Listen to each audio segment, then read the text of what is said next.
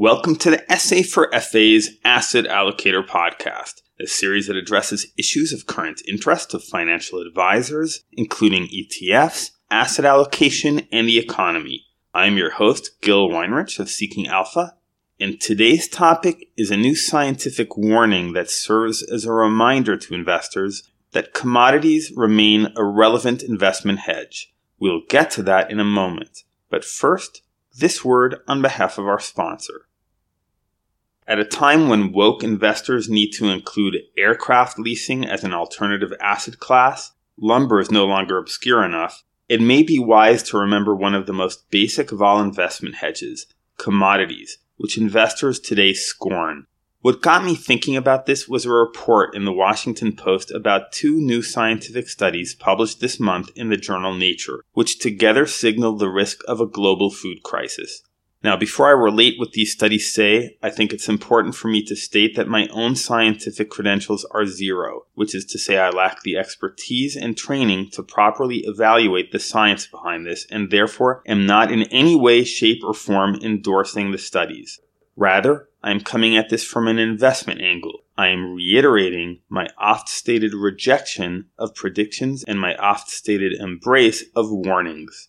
That is because as an investor, things can turn on a dime. Here's what these studies say. They say that when the jet stream assumes more undulating and persistent wavy forms, known as Rossby waves, extreme heat events become more common in parts of the world including the breadbasket regions of Western North America, Western Europe, Western Russia, and Western Asia. Now, in my reading of this material, I did not see any claims that this is in fact happening. What I saw was that this possibility was posited as an unexplored vulnerability, that these ill winds could theoretically increase the risk of simultaneous global heat waves 20-fold. In other words, the specific language of these reports will not deprive me of any sleep tonight. To the contrary, I appreciate the fact that it has served to remind me of the value of commodities investments as a hedge. You see, over the past decade, investors have tended to reject commodities investments, which are likely to spike if the risk materializes. Why have investors rejected commodities? Because we've lived through a time of abundance, food prices are low, and thus performance has been abysmal. Someone who owned the iShares Commodities Select Strategies ETF for the past 5 years would have been down 5%, which may feel like a bummer at a time of soaring stock market prices, but represents sterling performance next to every other commodities ETF whose performance has been quite miserable during this time period. So I think that is your answer as to why people have shied away from commodities. But commodities should not be scorned. What makes them a uniquely good hedge is that they rarely fall when stocks are falling. Their coincidental decline does sometimes occur, and one of those times was in 2008, which may be an additional reason why this asset class has become unloved.